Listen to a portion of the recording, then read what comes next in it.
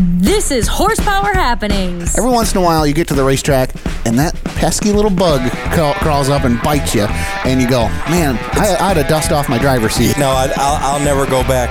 I'll never go back to full-time racing. Yeah. I'm too old. I mean, there's some guys older than me still doing it. God bless them. Distinguished news, industry insight, and exclusive interviews. We wrapped it up at the end of last year. I will tell you this: we are going to run. You're the first person that's actually been told this officially. With Zach Heiser. Here comes Jared Horseman to the inside. He's got Max Stambaugh picked off. He's around Chase Ridenauer. Jared Horseman up to third down the back straightaway. And Rich France. The number 11 Hilliker machine does have a flat right front tire, some body damage. He may be able to come down into the hot pit and replace his tire and get back out. Michigan Short Track Racing Authority. This is Travis Stemler. Going West Truck Driver of the Hills Racing 47. This is Barry Marlowe. This is 14-time ARCA champion Ron Allen. This is 3-time Dirt Car UMP National Champion Rusty Schlenk. And this is Horsepower Happenings. Good evening, race fans, and welcome to Horsepower Happenings on a beautiful Monday. Oh my goodness, was it nice in the state of Michigan. Why wasn't I at a racetrack? That is to be determined, but it's going to be coming up very soon. And we got a lot to talk about tonight, so let's get into it. First things first, it's the Motor City Minute. Kyle Larson had all but won Sunday's Folds of Honor Quick Trip 500 from Atlanta Motor Speedway in the NASCAR Cup Series, but out of seemingly nowhere, Ryan Blaney snuck in to capture the W. Jonathan Davenport bagged $50,000 at the end of 40 laps around Bristol Motor Speedway. Davenport snuck around Kyle Larson with just a handful of laps to go to get the win. I see a theme for Kyle Larson developing, and he's not going to be happy about it. Greg Sanderly dominated again at Port Royal Speedway on Sunday, picking up the ULMS Racing Series $4,000 feature win. And in case you missed it, as we talk about Bristol Dirt, Mike Marlar, the regular with the Lucas Oil Late Model Dirt Series, looking to make his Cup Series debut this weekend on the dirt at Bristol. Those things and much more happening tonight. Good evening. Welcome in. I'm Zach Heiser. Rich France joins me from the social distance Horsepower Happening studio. Richard, welcome in. Glad to have you. You know what? I can't give you a hard time today. It was a beautiful day. Yes, it was. 70 degrees it hit over here on the east side. Sun was out. I made extra trips out of the office today just to go stand out in the sun. Yeah, we hit 71 here in Quincy Township, and man, what a beautiful day it was, and it just gets me fired up. We've got racing coming up this weekend. We'll tell you about that coming up. 2 great interviews lined up tonight, but Rich, we do have some news to get through first. Yep, Zach, just released today with the pandemic in a seemingly fluid situation these days. Officials at Flat Rock and Toledo Speedways have announced schedule adjustments based on the current orders in each state. At Toledo, adjustments were made for the Sunday, May 22nd, Hers Potato Chips 200 featuring the ARCA Menard Series. 2 of the track's house divisions will also compete on the card. The ARCA Factory Stocks will stage a feature only at 5 p.m., prior to General Tire Pole qualifying for the Menard Series. The ARCA Late Model Sportsman will see their green flag fly at 6:30 p.m. with the Hers Potato Chips 200 scheduled to take the green flag at 8 o'clock. Toledo's first event of 2021 is the Central Avenue Truck Parts School Bus Figure 8 event on Sunday afternoon, May 16th. The Factory Stocks and Late Model Sportsman are also on that card, along with a boat figure 8. No, we're not racing actual boats, Zach. We're pulling them on a trailer. Okay. The fans love it. It'll be a real good time. Also announced, until further notice, advanced ticket sales for events at the Glass City Oval will go on sale 30 days prior to each event if you want advanced tickets. Spectator gates will open at noon for that event, and the first green flag will drop at 2 p.m. As for the Flat Rock Speedway, their first 3 events, May 1st, May 8th, and May 15th, will all have special Saturday afternoon start times of 4 p.m. Officials have also announced that the Vault Enduro 250, originally scheduled for June 19th, will now take place on June 12th. That event, now the Corrigan Race Fuels 400, will feature the 250-lap Enduro, a 100-lap street stock feature event for the ARCA Street Stocks, along with the 25-lap features for the MCR Dwarf Cars, which will be the Steve Martin Memorial and the Bandoleros. The TKC go-karts will also stage an exhibition prior to that event. And as for the June 19th event, the Street Stocks will now join a card that will feature the ARCA CRA Super Series for the Van Dorn Racing Development 100. The CRA Junior Late Models and the Bandoleros will also be in action that day. And it was also announced, Zach, that the ticket office and the spectator gates will open 2 hours prior to each race event until further notice. Tickets will be sold on a first-come, first-served basis due to fan restrictions. And advanced ticket sales will be available for Flat Rock's 2 school bus figure eight events, July 3rd and September 4th. Those tickets will be available for purchase 30 days prior to each event. And Zach, with the ever-changing executive orders occurring, you can stay up to date on the latest information at both tracks by logging on to www.toledospeedway.com or flatrockspeedway.com. Well, we got to watch some racing last night, courtesy of the MAV TV Plus, and it was not far away either. Some folks from around the area made the trip as the Lucas Oil Late Model Dirt Series stormed into Southern Ohio for a rare Sunday night appearance at Atomic Speedway. All 29 cars on the property were granted a starting spot for the Buckeye Spring 50. Kyle Strickler, fresh off his Dirt Car UMP Modified win at Bristol, and Devin Moran led the field to the green flag. The race was on for the second spot behind the one and only Hudson O'Neal, with Moran and Strickler throwing slide jobs on each other at the opposite ends of the speedway. As those two danced around the track, Tanner English and Tim McCready also threw their names into the ring for a shot at the podium, and things quickly changed when on lap 19, Strickler blew a right rear tire in turn 3, forcing a yellow flag. Another pair of cautions would slow the race, but they would prove no match for O'Neal. In fact, a caution at the halfway point for a spinning Clint Keenan could have potentially saved O'Neal's race, as McCready had a run to the inside of O'Neal down the backstretch when the caution flew. The race was slowed 2 final times on lap 47 for Ricky Thornton Jr., who high-sided on the exit of turn 2, and for Joe Gonce on lap 48. O'Neal went on to capture the $12,000 prize and is now the Lucas Oil Late Model Dirt Series championship points leader for the first time in his career. And Rich, here's a cool note out of that race.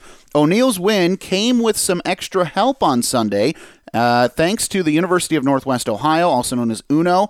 Student and race car driver himself, Mason Bevard, was on O'Neal's crew, gaining knowledge about the super late models and how to win races. Bevard, a former feature winner and Rookie of the Year at Butler Motor Speedway, right here in Quincy. That's really cool. Yeah. I did see them down there. They had a picture taken.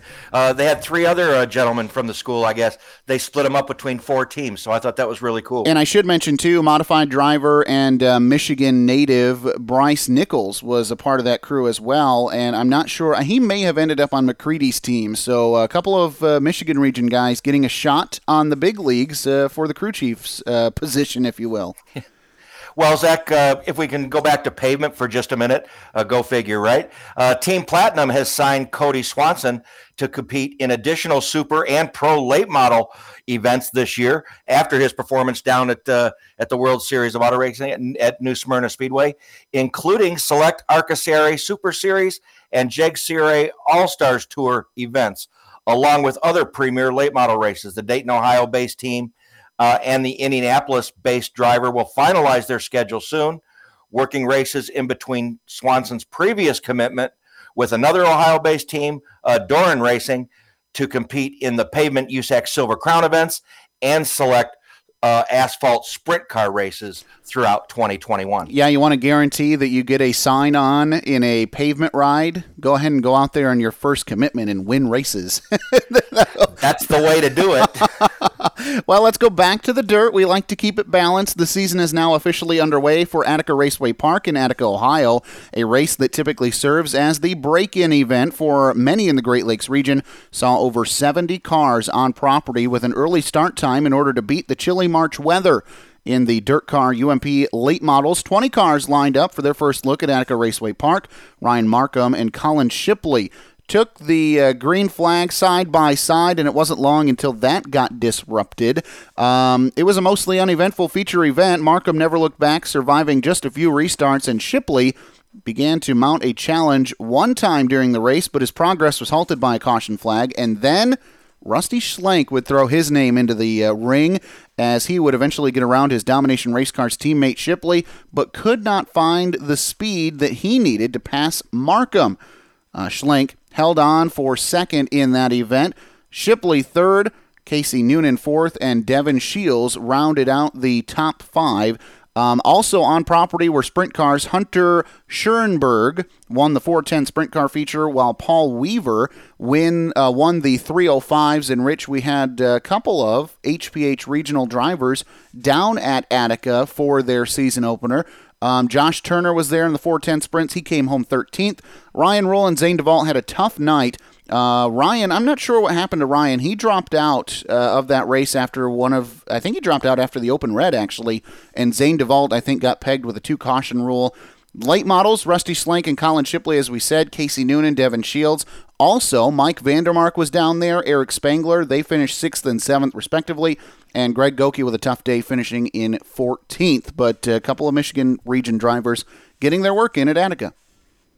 Well, we were up at the bowling tournament. It was just a little bit too far for us to make the beeline down to Attica. I think we might have made it just for feature time if we'd have left on time. Yeah, if we'd have tried that, for sure the show would have just moved right along, and we wouldn't have been able to make any races at all.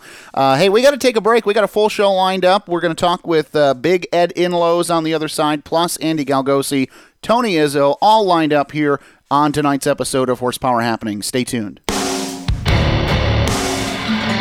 The Michigan racing season is getting underway on the Wild Side on Friday and Saturday, April 2nd and 3rd. It's the Player Hater Wild West Shootout presented by Lane Automotive from Winston Speedway. Catch some of Michigan's best drivers all in one spot during a true 2-day show. On Friday, Super Late Models will set the starting lineup with qualifying and heat race action, plus heats and specials for Pro Late Models, IMCA Modifieds, Street Stocks, and more. Then on Saturday, $3,000 is on the line for the Super Late Models for the first Michigan event of the season. Plus, $2,000 is on the table for the Modifieds. Play your cards right and get to Winston Speedway April 2nd and 3rd for the Player Hater Wild West Shootout. For more information, log on to racewinstonspeedway.com. Winston Speedway, just off US 31 in Rothbury, Michigan. Probably unlikely to see him at Winston, let's just be honest. But it is our pleasure now to welcome in a friend of the program and somebody that we have the pleasure of working with very closely. Rich, let us know who we're talking with. Yeah, Zach, he was a longtime voice of the Spartan Speedway, now for 2021. He has a new gig. We'll talk about that. It was great to catch up with him this weekend at the Michigan Auto Racing Fan Club Bowling Tournament. His friends call him Big Ed. Ed Inlows, welcome to Horsepower Happenings. Thank you, gentlemen. Glad to be here. Man, before we get into how much fun we had this weekend, you have a pretty big change for 2021 for you. And I know you can't wait to get started. Tell everybody what you got going on. Yeah, well, I spent the last 17 years at Spartan/Corrigan Oil Speedway and working for Jim Leisure the whole time. Jim sold the track to Tom Hernley Jr. He's been on the show here before, and we know all about that. And Tom decided to go a different way, and no problems with that. Fred Lynch from Dixie got a hold of me right away, and I talked to him, and man, he's got an exciting schedule, good racing there and stuff, and it was hard for me to say no. So I jumped right aboard the Birch Run Event Center team there, and I couldn't be happier. I am excited.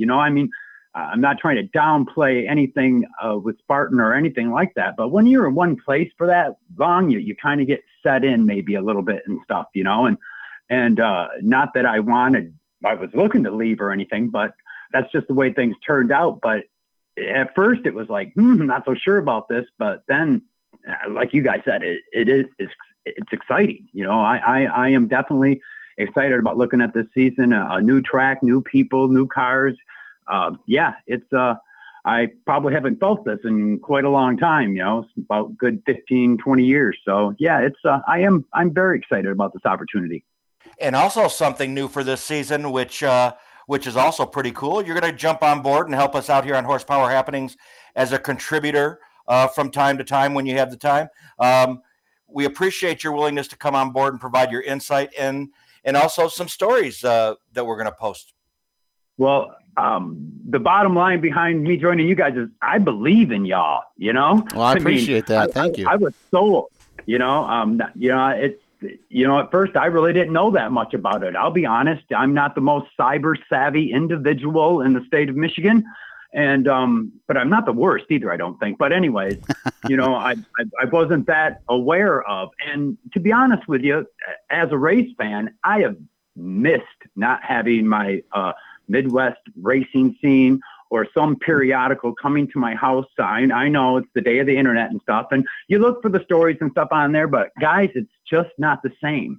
This website, our podcast that goes on here is so needed in this area. And, I didn't realize how much I kind of missed writing and stuff, because that's kind of how I got started with Bob Applegate in the Late Model Digest back in those days. I used to chase the Iceman series around and interview drivers and write the stories. And I had the column for that magazine also, and then got into the Midwest racing scene. I was writing a column for Terry. I was doing a lot of announcing at local short tracks, so didn't have time to cover a lot of races then. But, and with you guys, it looks like and it feels like I'm going to get to do a little bit of everything, and it's just that's also exciting for me, because it's revitalized those juices that have just been sitting there neutral for a good 5, 6, 7, 8 years, if not more, because there really hasn't been any place to contribute to. Yeah. So thank you for the opportunity in that, too. Oh, we're happy to have you on board. And, the legendary Big Ed Inlows is only going to improve our brand as well. So we're going to ride that pony as long as we can. But you talked about doing things, just doing more things within the industry, Big Ed. And, man, we got a chance to join our buddy Chuck Darling, who is just so absolutely exhausted. He couldn't join us tonight because he put on one whale of an event over the weekend, Ed. And who knew so many people from racing could figure out how to throw a ball down a lane and knock some things over? Yeah, we've kind of been on to this one for a little while, though, Zach. We've Chuck and I, this was our baby. This is our brain trust, if you will, from 1999, 2000. We just was looking for something. We wanted to get the bowling folks that we had together. Those were the early days of the Michigan Short Track Racing Club, too. And in the middle of winter, we did nothing. You race for 5, 6 months, and then you sit around and watch it snow, and it was like, well, we need to do something. And we impromptu threw this tournament together. And it just so happened that same weekend, right before our tournament, a driver in the Clio area, I'm trying to remember who it is off the top of my head. I want to say Buck Harson, I believe, had a garage fire and lost everything. And so all the money that we raised we paid for the bowling, and then we actually put more money in, we gave to him, and that started the whole charity out, man. And from there we've grown. When the club died, the tournament died a little bit, but the Michigan Auto Racing Fan Club revived it 4 years ago, and now it's getting stronger than ever. We only had 32 bowlers. Now, I only say only had because we've in the past have had a lot more, and just we expected more for this one. But it still was a great turnout, and people spent money on stuff and donated, and we really did good things for a couple of worthy charities. The breakdown, because I know we probably don't have a lot of time, we had 32 bowlers, along with the fee we got from that, the raffle prize table, the cash raffles that, oh, by the way, Zach and his wife won and gave their winnings back, donated it. Thank you. You're welcome. At them donations, along with the Tony Stewart diecast that Thomas Stumpvig donated, got $50. The Midwest Classic Racers donated $100. You guys donated $100. And Jeff Finley from Northside, $250. Dixie Speedway, Fred Lynch gave free admission to every bowler that came there, plus some more for the prize raffle table. And along with all that money we raised, all the bowlers, it came up to $1,268, which half goes to the Wounded Warriors Fund and the other half to the Michigan Auto Racing Fan Club Benevolent Fund.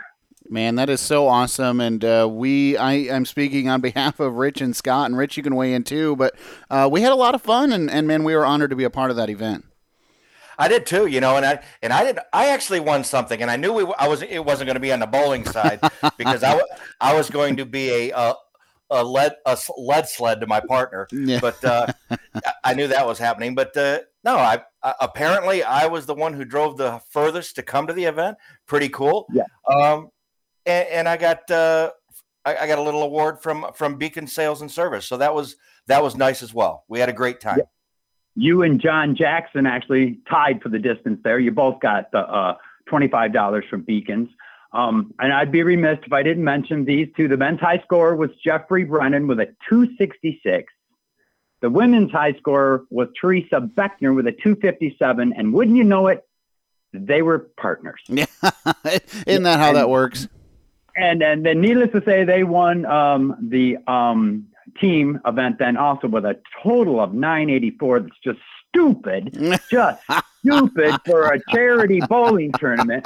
I'm going to put forward something next year that we have a non-Beckner winning group too, because through the years, if there's one thing that if you're named Beckner or related to the Beckner family, that you can drive a race car at Corrigan Oil Speedway and you can bowl. Oh man. They are historically always just tearing up. I thought I had a chance, and then I walked down a few lanes and went, oh God, no chance at all. So, but they got a trophy. They got $25 Speedway gas card also.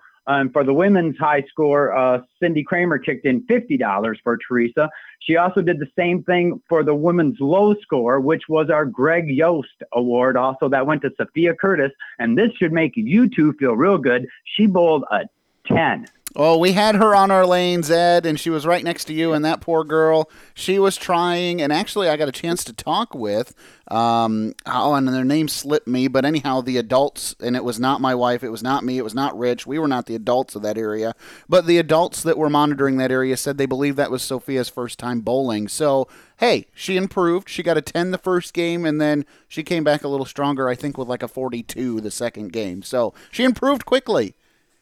Right, with you two right across from her on the scoreboard, it made your guys' scores look real good. Oh, man, anything that we can get to help us make us look good, we needed it. Well, Ed, it was a pleasure to go down and see you, or to go up in our case, and see you guys at Lansing, and we appreciate everything that they did to get us in at the Scott Bowl and Golf there in Lansing, and really appreciate your work as well with this, Ed and Chuck, of course, who couldn't be here tonight.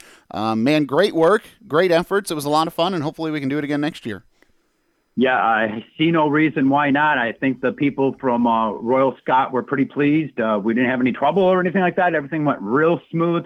I would just like to see more bowlers. That's the only thing. They got plenty of room there, that's for sure. It's a very nice spot, a lot bigger than Capitol Bowl that we've been used to over the past 10 years or so. So it's we got room for lots more people is what I'm thinking. There you go. Well, Big Ed, we appreciate you joining us tonight to give us a recap of bowling and to let us know where you're going to be. It's exciting to get a chance to maybe see you at the Big O or the Dixie at Birch Run, and we look forward to seeing you somewhere this summer for sure.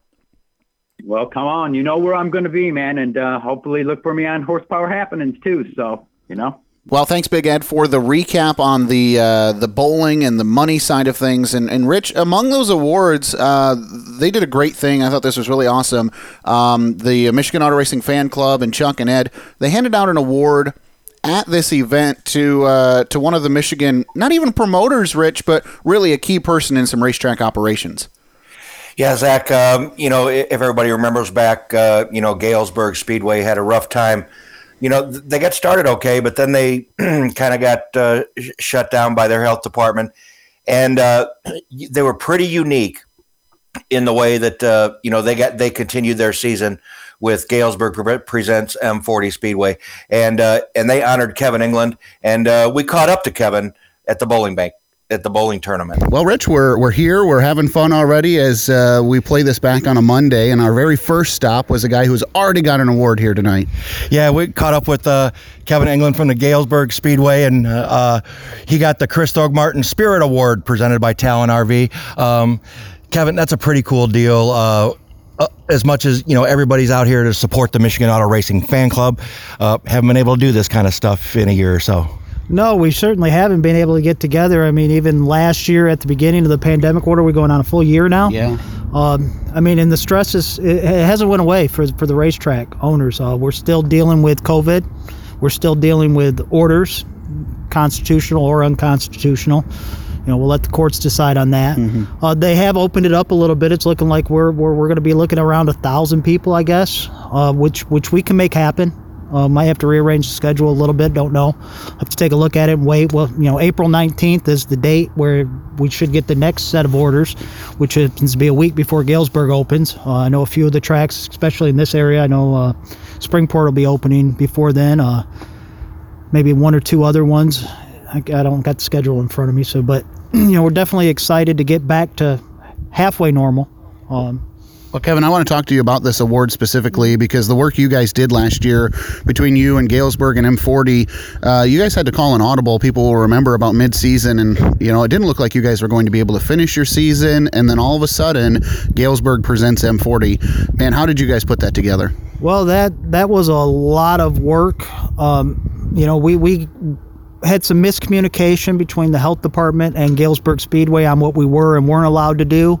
They didn't really understand what was going on, and then you had, of course, we share the county with another track. They're being told one thing, we're being told another thing. It was creating a lot of issues. And then finally the state, gave them clarification on what we were allowed to do, which effectively shut us down. With working with Tom Hartzell with the Auto Value, Bumper to Bumper Super Sprints, he lives in Cass County.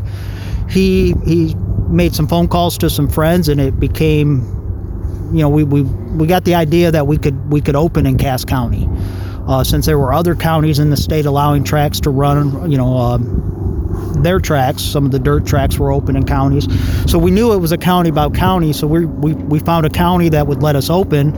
Made a few phone calls. Kevin and Tanya down at M40, they worked with us to get it open, and then Eddie Santora and Angel and the whole crew went down there to M40, and it hadn't ran in over a year.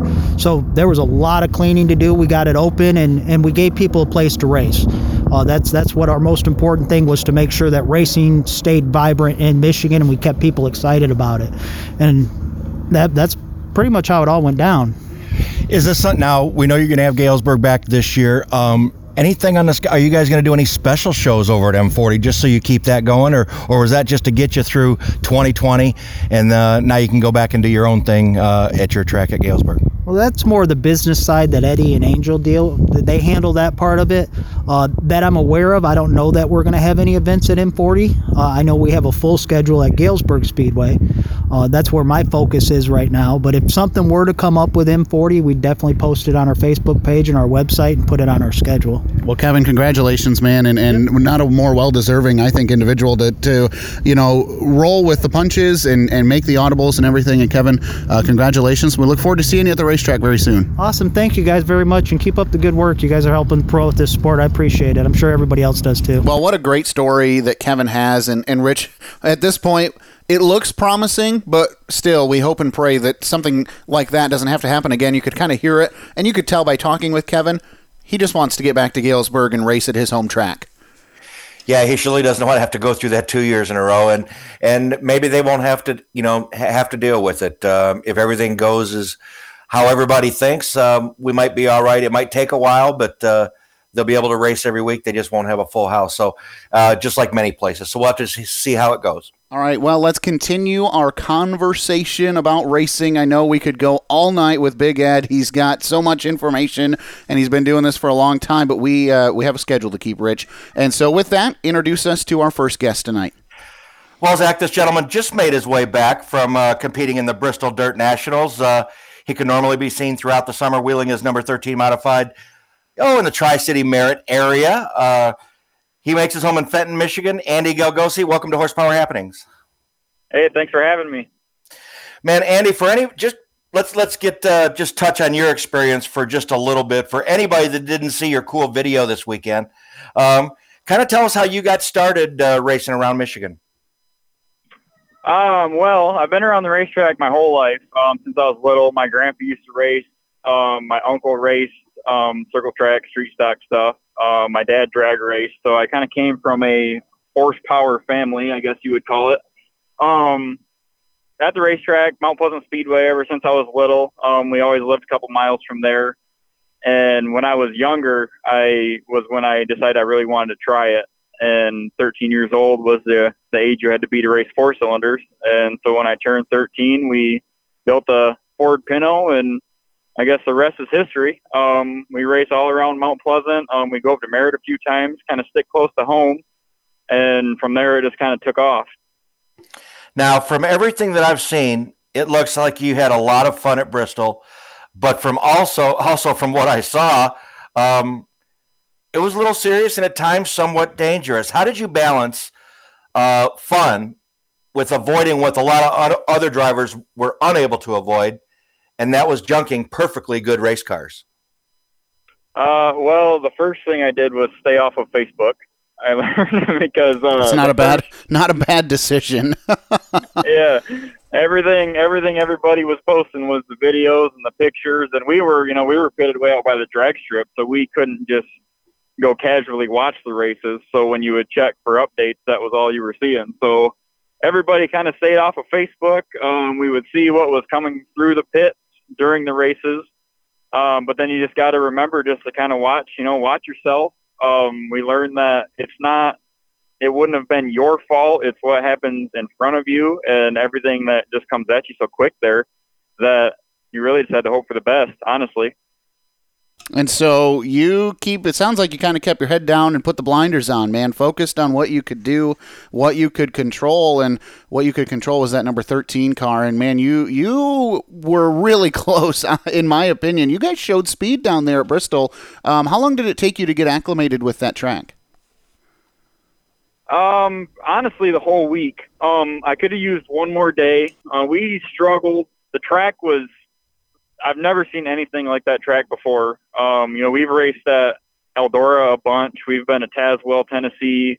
We've been to all the high bank, high speed tracks, and that was the most crazy. It was wild. I've never seen anything like it before. And so talking to a couple people before practice on Sunday, they kind of told me what to expect, just with the speed and the air, and that helped a lot.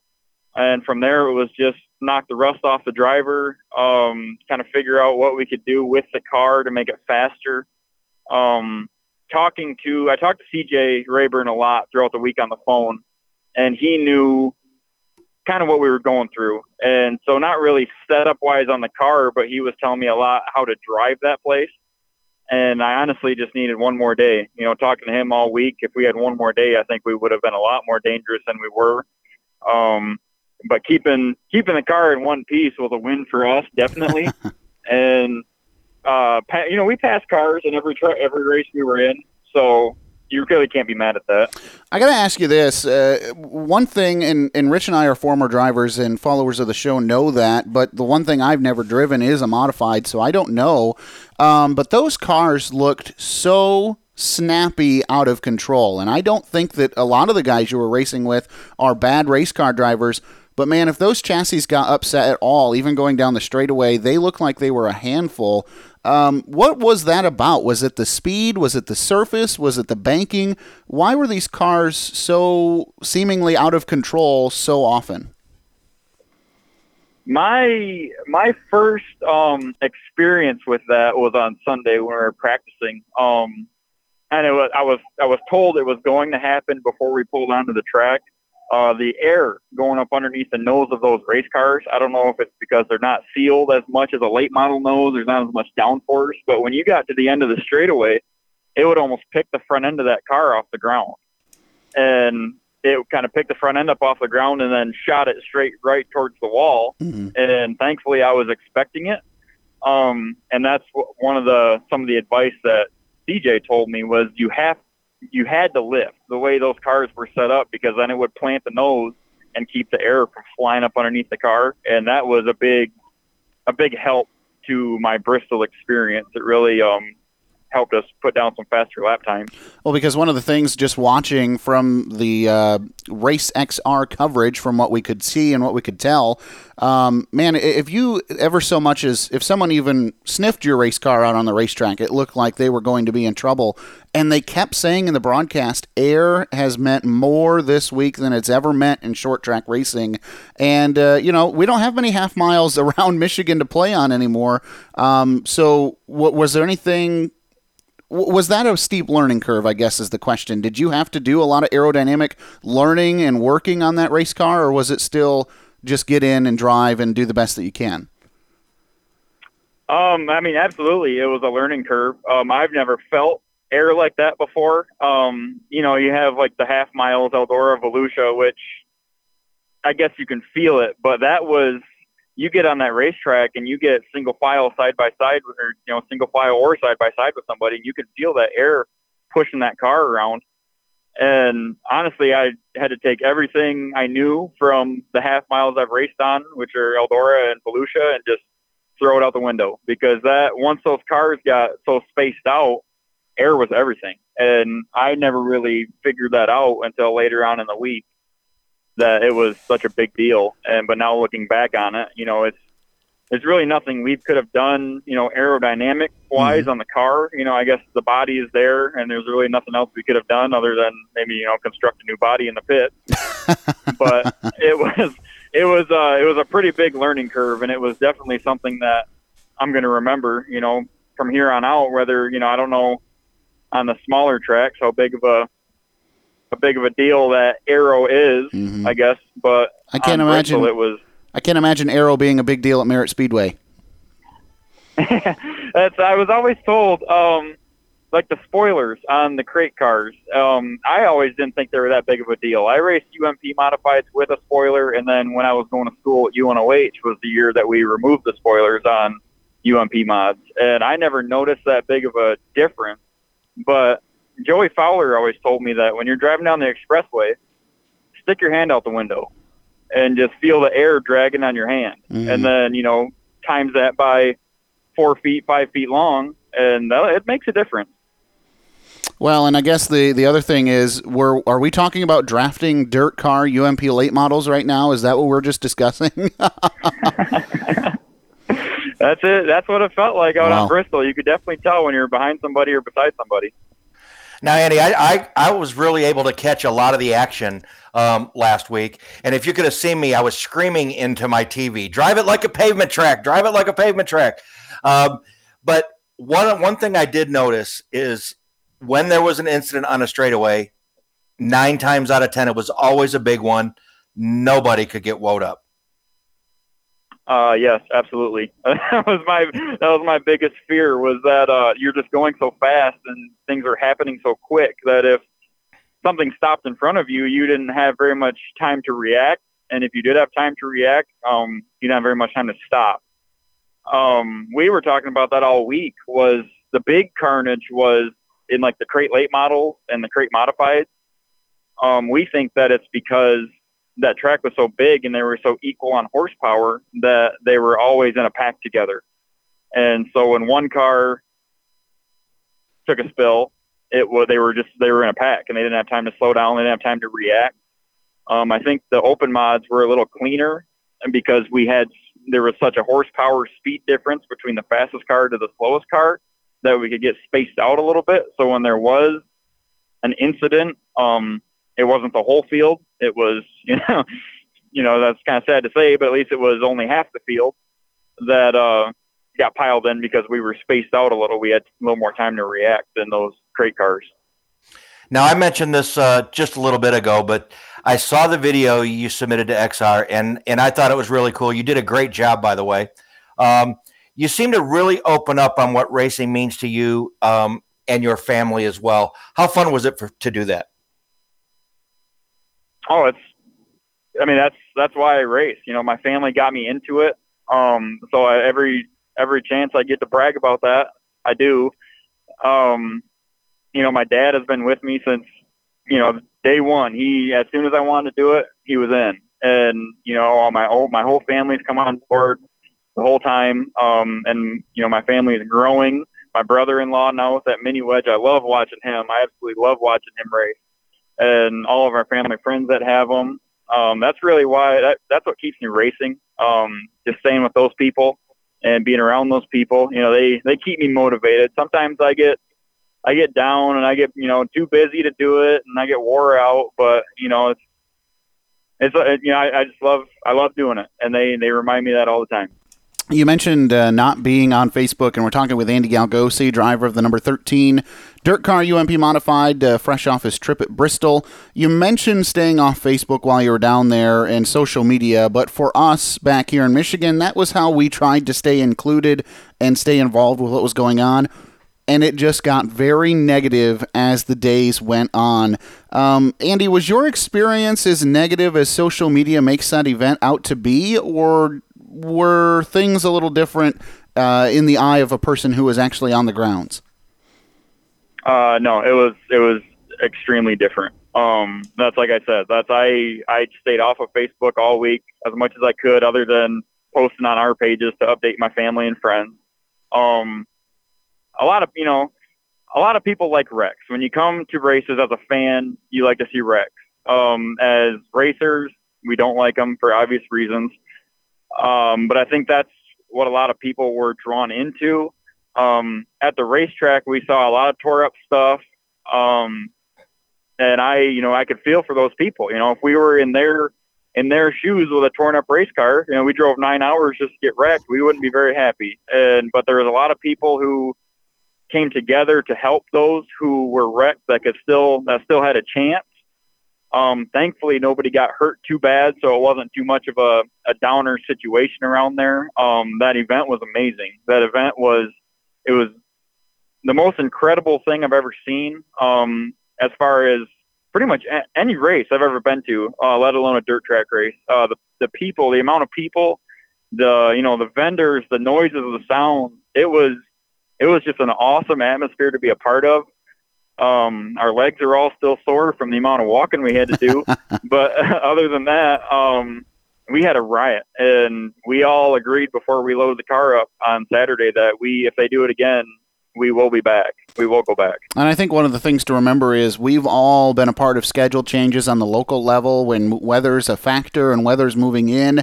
And on the national level, when all the eyes are on you, of course, there's going to be some more criticism. And I can only imagine, too, Andy, that officials stayed in contact with the drivers as much as they could and really tried to do their best to get everybody some track time and get the show in to the best of their ability. Yeah, I think they did the best they could.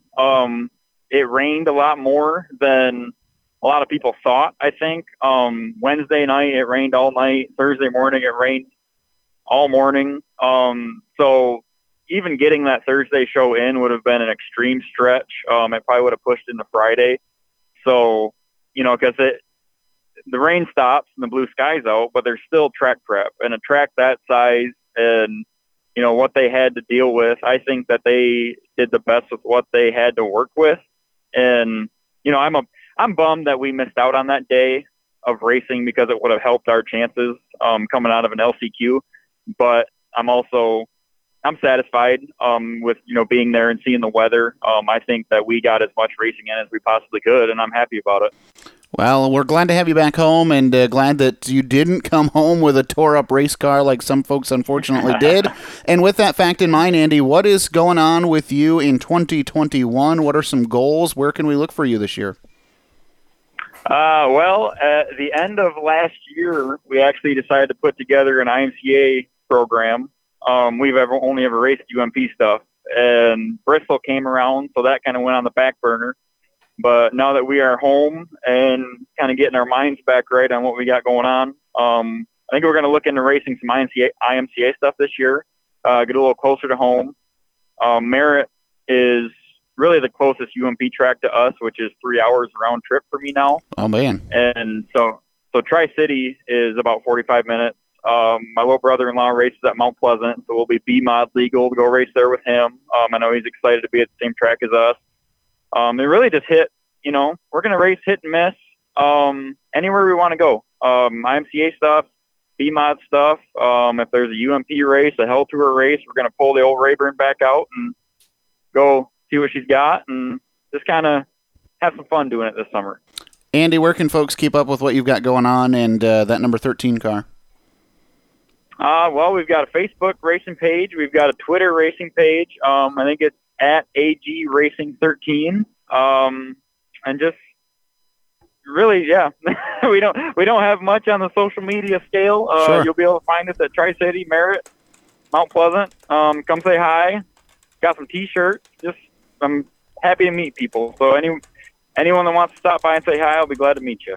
All right. Well, Andy Galgosi, driver of that number 13 modified. Look for him this year at a couple of different places around Michigan. Man, it's nice to have some options. So, Andy, we appreciate you making time for us, and good luck in 2021. Hopefully we see you at a racetrack very soon. Hey, thank you very much for having me. Well, a great conversation with Andy Galgosi. What a lot of fun that he had down there. And glad, Rich, can I say, glad to hear a positive review come from somebody from that event, because social media was beating him up. And it was, I was watching on social media, and he probably made the right decision. Like he said, don't look at the social media, kind of, get your own opinion of what's going on. And it sounds like with him and his family, they had a great time down there.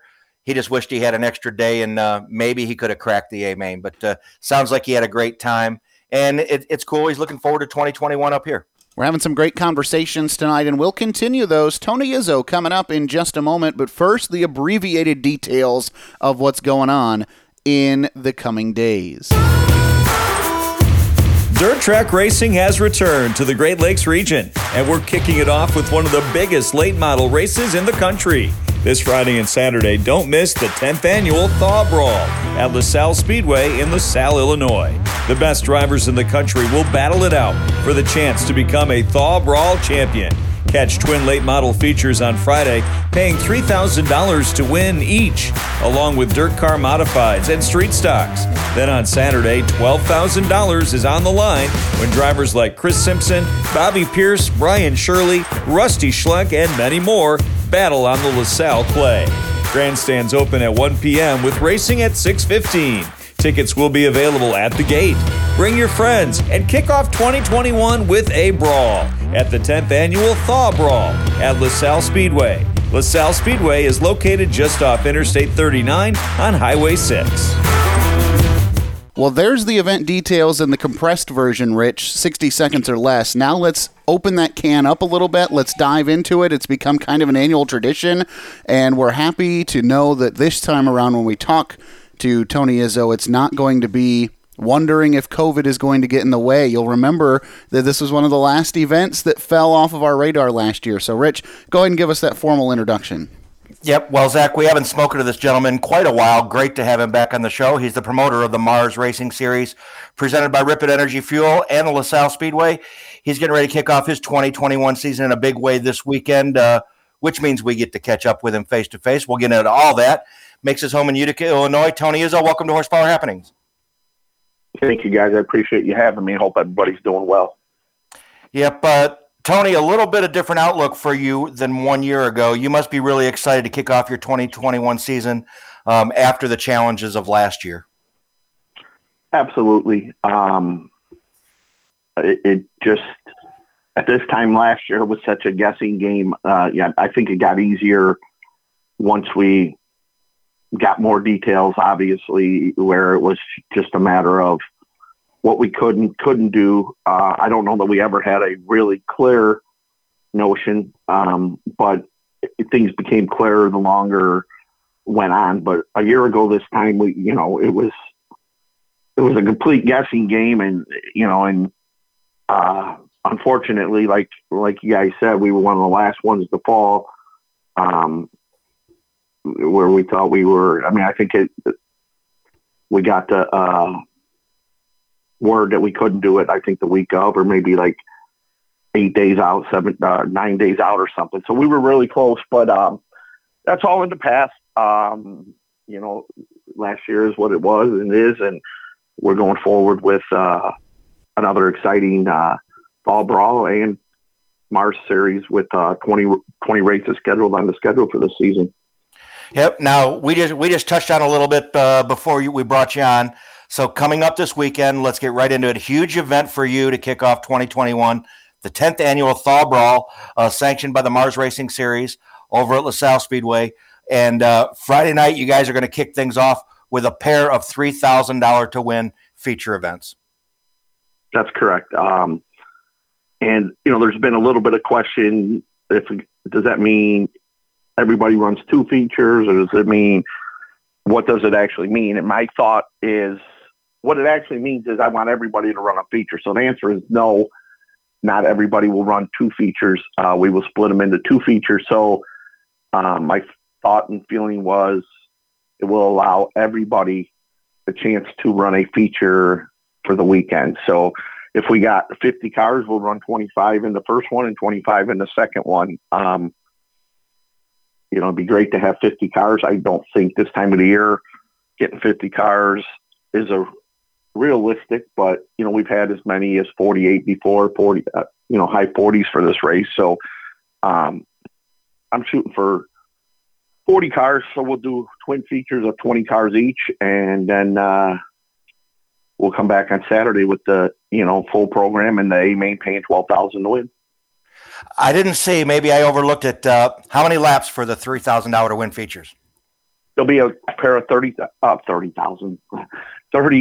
features for $3,000 to win $500 to start. And make sure all the zeros are in the right place, Tony. We don't want anybody looking for extra money. Yeah. And, that's... No, you said it was $30,000. Yeah, I know. Well, you know what, Tony? This event always gets me excited because we see drivers come from all over to compete in this thing. Lucas Oil has the weekend off. Nothing really going on yet in Michigan. And this gives an opportunity for those names that everybody loves to come and watch, to come and play in LaSalle. And they always put on such a great show, Tony. And I know that's one thing you take a lot of pride in. Oh, absolutely. That's one of the really exciting things about this race is who's going to roll through the gate. This time of the year, like I say, some guys are hesitant because of the early races or whatever the case may be, but then there's guys that are just itching to go, and you'll get guys that show up. But we get a big support from the Michigan and Wisconsin people, and the ones that probably feel like they're not going to race at least for another month or so, and they want to get out and get going. But the fans are always constantly asking us, we get 1 a day or 2 a day, who's coming, who's committed, and you never know, and it's really hard to put a list together for them because I think it's one of those things that everybody kind of wants to go, but they, and rightfully so, they watch the weather forecast and everything and make a decision later in the week. So there's no telling who will be here. But like you said, I take a lot of pride in making sure that the race goes well, and been working the racetrack for the last 3 days super hard with making sure that we got all our I's dotted and T's crossed to do the best we can. Because this time of the year, cool at night and everything, moisture bleeds back, and we definitely want to make sure we got the best surface for guys to race on. And the other thing about this, Tony, is that you mentioned it. You work this track personally. You're not just an event promoter who sits in the office and counts income or counts losses. You're out there working that track. You're making sure everything's going to the best that you can. And for those who don't know, Tony, you're a former racer, so you have a level of expectation on how these late model events should go, and you want to meet those.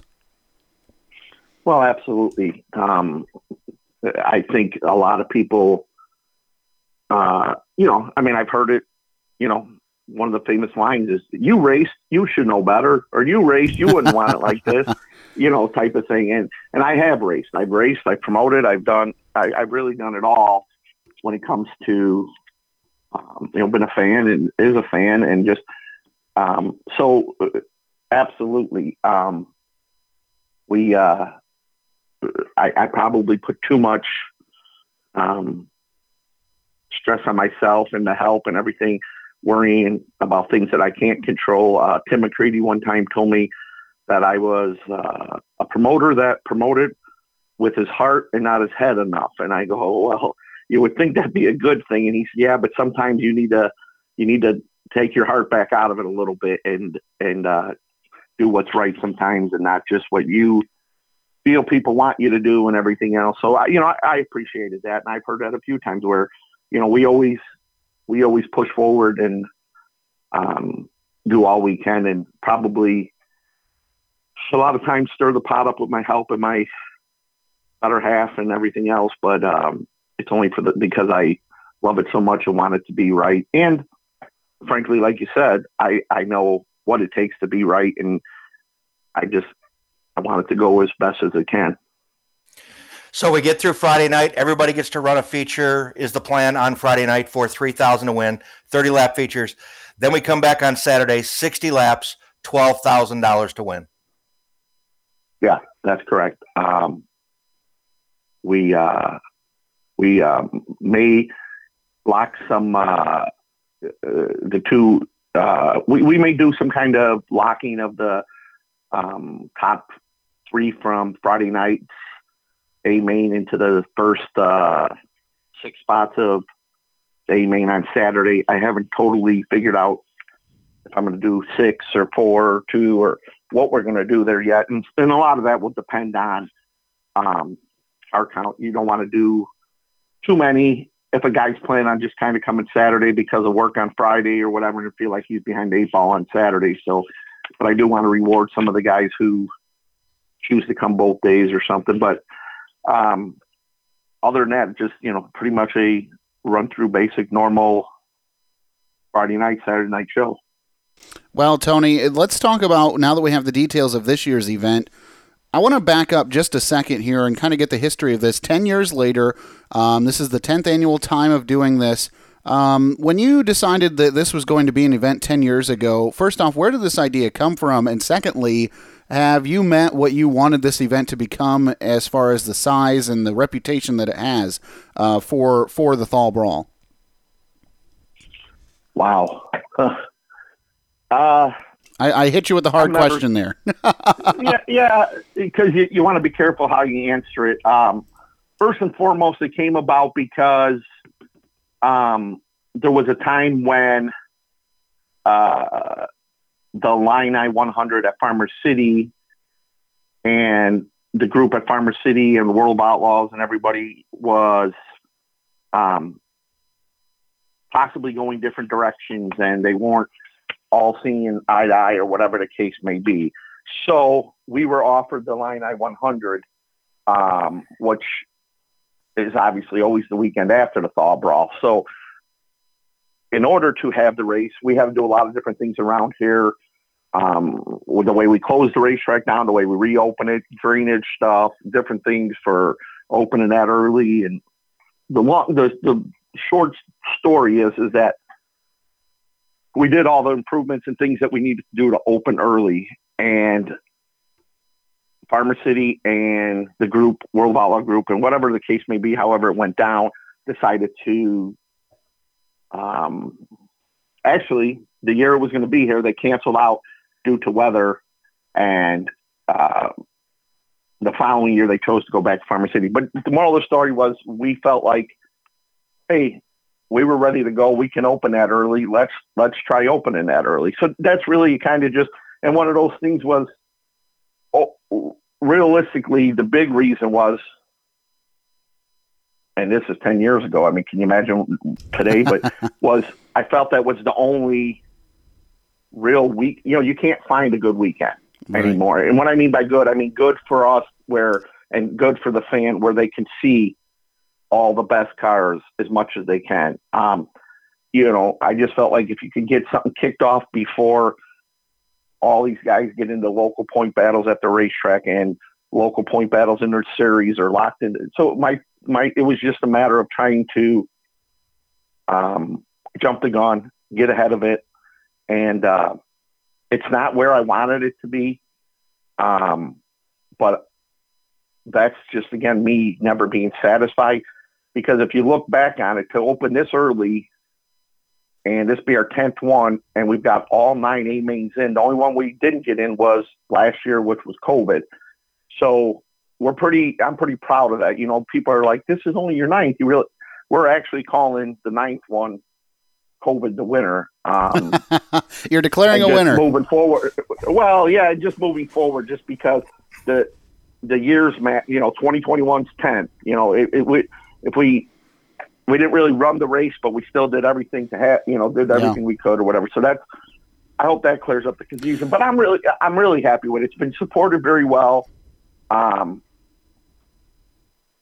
Obviously, again, I always want bigger and better things, but for this to be as successful as it is and as popular as it is, at this time of the year is all I could ask for. It's not. That's why it's not a crown jewel or marquee event. It's a very successful, popular event that people like to come to and everything, but so much of it is dictated by the temperatures and weather forecast and whatnot. But like I say, the only one we've ever lost out to was, actually we did lose a Saturday night one year. We got the Friday night. So we've lost twice the A-Main and once to COVID and once to weather. So we push forward, and maybe that's a long answer for you there, and that's why I kind of giggled or hemmed and hawed at the start, because I knew it was going to be a drug out answer. That the answer is yes, I'm ecstatic about it because it gets the support it needs, and I enjoy doing it. But always wish that it'd be bigger and better for not only myself but the fans and the drivers. Well, let's talk about the fans. I know you've been working hard to make sure that the fan experience is as good as it can be. We understand that you're bringing in some vendors and just making sure that the fans know that they can come and have a safe and fun time at the races this weekend. Well, absolutely. And that's, we last year we did that with the 2 races that we were able to get in with a limited capacity, and working with the local health department and everything. We felt it was just best to bring in food vendors who have already been working with health departments and different things. And so, yeah, we got plenty of food vendors coming in. We've been able to get our liquor license back withstanding. So we'll have all the non-alcoholic and alcoholic beverages to offer for the weekend, and a lot of little giveaway stuff that we've been working on with the Mars Series and different things like that. I think people will really enjoy coming out and finally getting out a little bit and enjoying the fresh air. Now let's touch on the Mars Series for a moment. Some big news last week and today, from what I saw. Last week, you announced Arizona Sports Shirts to be the official merchandise provider for the Mars Racing Series.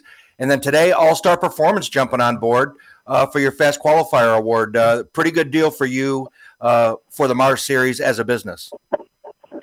Yes, absolutely. I'm so thrilled with the Mars Series and the support that's getting, and the people that are wanting to come on board to help make that successful.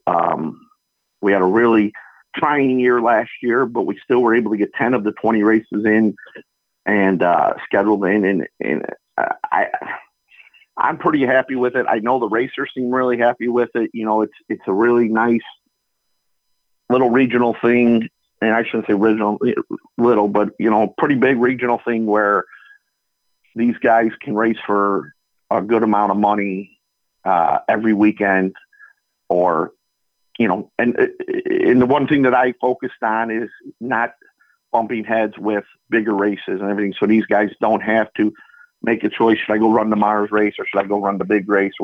I work hard at making sure that we work on dates that don't collide with other stuff. I mean, I won't just take a date, I've turned down dates at certain racetracks and just explaining to them that I don't want to see them not succeed, just so that we can have another race on the schedule. That's how we go. That's our business plan. That's how we go about it, is that we work with the promoters to make sure we get them the best possible dates so that we can get them the best possible cars so that their fans are happy. So, but so far it's been great. And yeah, I can't thank Arizona Sports Shirts enough for the great apparel they're putting together. We're going to have a souvenir trailer at every race with the Mars stuff on it.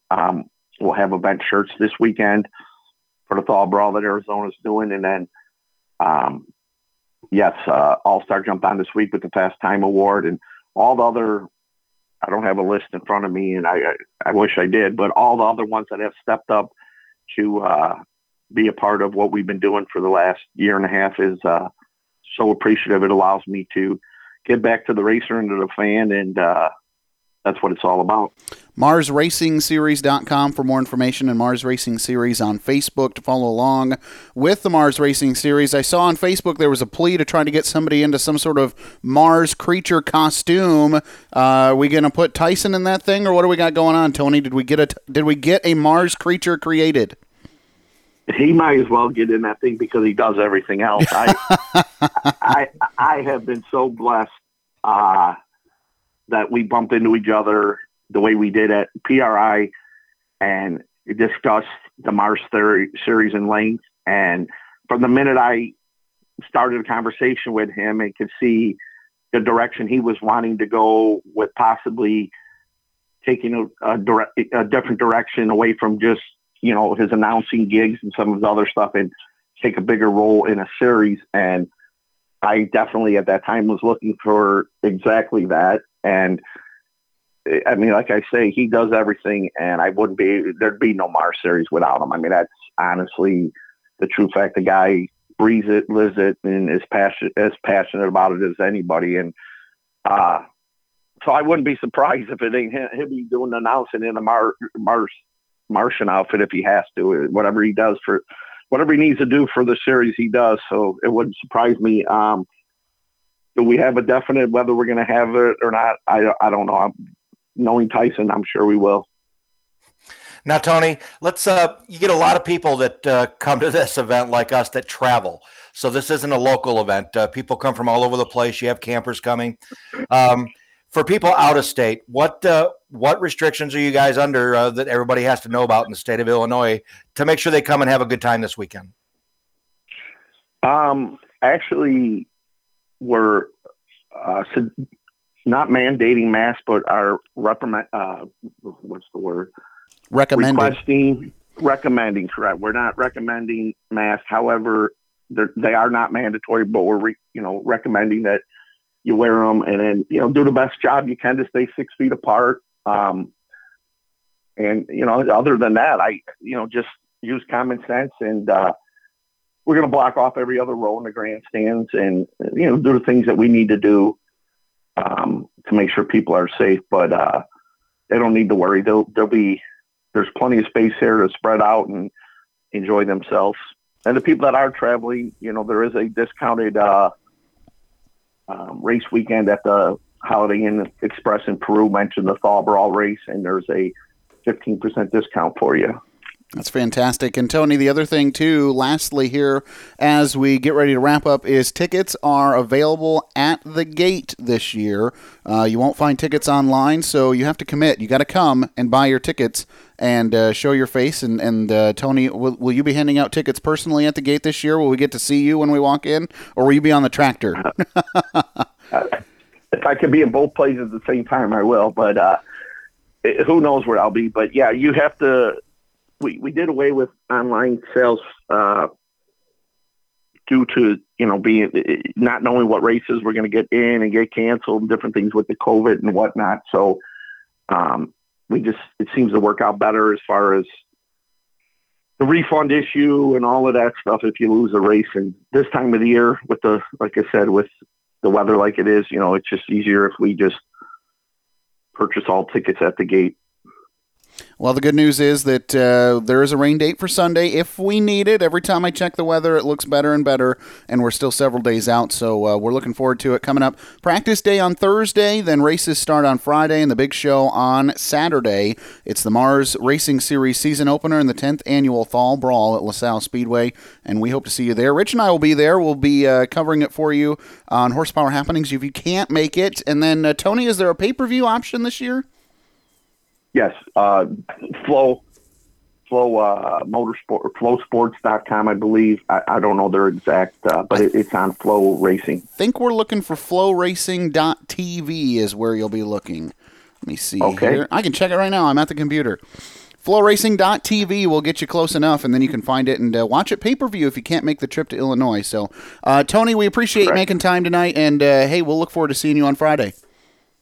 Okay, guys, look forward to it. And once again, thank you for everything you do, and thank you to the fans, and look forward to a great weekend. Well, we appreciate Ed, Andy, and Tony all joining us here tonight. What a loaded show. And, Rich, we're not done. The upcoming calendar actually has things on it this week. Let's go. What do we got?